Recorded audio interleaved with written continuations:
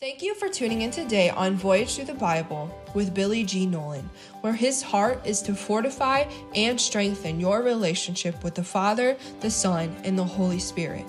We hope you enjoy this mini teaching, and if you need prayer, if you would like more information, or you simply want to join us as we voyage through the Bible, go to www.voyagethroughthebible.org. I'd like to start this out by making an emphatic, strong statement. We as believers have rights. The Old Testament law of Moses showed sin and judgment. The mercy seat in Hebrews 9:15 and Leviticus 16:14. The Old Testament, the seat was a seat of judgment. It showed the need for forgiveness. The Old Testament, when the blood was applied, the sins were postponed until a future time when they would be fully met. We needed someone to satisfy and to give us righteousness, someone who could open up the mercy seat for us all. Jesus came as sin for us. By his stripes we're healed. Propitiation is a big word. It's the word that explains the Father's side of salvation. All the sin of the world was laid on Jesus, and it brings satisfaction to all the sins committed past, present, and future.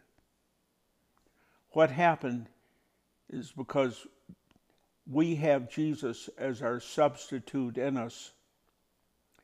Jesus paid the price in full.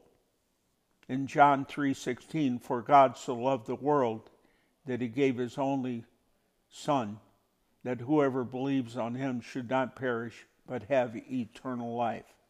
This causes us to have open access to Father God. We have rights. In Hebrews 4:14 through 16, for we do not have a high priest who is not able to emphasize with our weaknesses, but we have one who has been tempted in every way as we are, yet he did not have sin. Let us then approach God's throne with grace and confidence, so that we may receive mercy and find grace to help in the time of need. We have a completeness in us. It's the acts of God's grace and God's victory. In Luke 18:13, God has mercy on sinners. What it's saying there is God sees my sin and he sees that it's covered. It's paid for. Our way is open. The promise is ours. There's another word that we could use is another word in the Bible, imputation. Adam's sin was presented to the whole human race. Our sins are in Jesus is remitted, removed. As we turn to him. 1 Peter 2:24, he himself bore our sin in his body on the cross, so that we might die to sins and live for righteousness. By his wounds we have been healed. 2 Corinthians 5:21. For God made him who had no sin to be sin for us, that in him we might become the righteousness of God. We're talking about legal rights. You have rights that are written foundationally in our lives. Discovering your rights is an amazing journey. You have no righteousness in you. No matter how wicked you are or how right you live, until you're born again. Romans 10:3-4. Christ is the culmination of the law, so that we may be righteous for everyone who believes. We have imputed righteousness. The righteousness of God is handed to each one of us.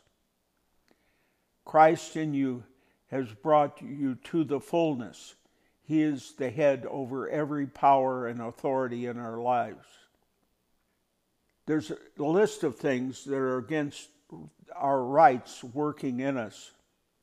Self-works, traditions, even our intellect can get in the way.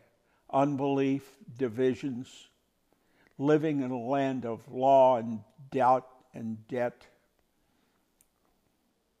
In the middle of all this, we're born again, and we have a restoration act working in us. Jesus provides. We have needs. We come to Jesus. We're reaching out to him. Jesus reveals himself in a greater way as he meets our needs. He can meet our need physically and spiritually. In order to make our rights activated, our lives must be personalized with God's Word in us. The more the Word of God we put in us, the more activation we have with what God has in mind for us. In order to make our rights active in our lives, we must personalize the Word of God. Needs are met by power and revelation. Is God's kind of experience that we need to have. Imputation, change, growth is what we're looking for. In Acts 9:3, talks about a man, Saul of Tarsus. He was threatening the Christians during many of evil events. He was killing, he was putting in prison. He imprisoned many, and he was on his way to Damascus to do the same thing. On his trip there, he saw a light. And in the light, he said, "Who are you?" And Jesus said, "I'm Jehovah Jesus." Stricken blind, he's led into the city, and he's placed in a house on the street called Straight. And there was a fellow by the name of Ananias, who was probably a leader in the church in Damascus. He had a vision, and he was supposed to go tell Saul many things that God wanted him to have. And Ananias said, "Wait a minute, he's a killer." And the Lord said, "I'll cause him to do many things, and he will suffer for me." So Paul is in the house. He knew that there would be somebody coming. He had been born again on the road to Damascus. He received his sight, baptized in water, filled with the Holy Ghost. Ananias gave a lengthy prophecy over him, and he went out preaching Jesus that very day. And the Jews plotted to kill him, and they put him down in a basket and sent him on his way. I have a view of Jacob in the Old Testament.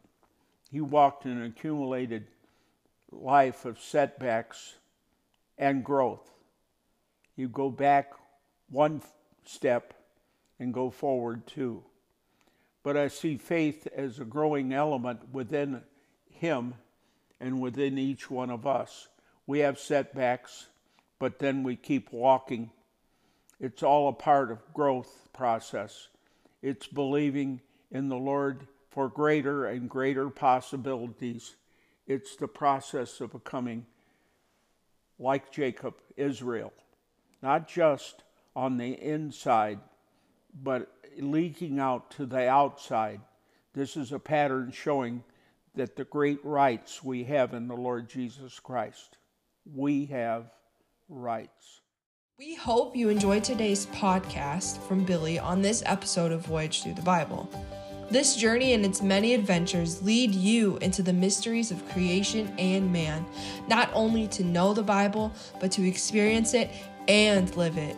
If you would like to sow into this ministry and be a part of somebody else's journey as they learn about God, please visit our website, www.voyagethroughthebible.org.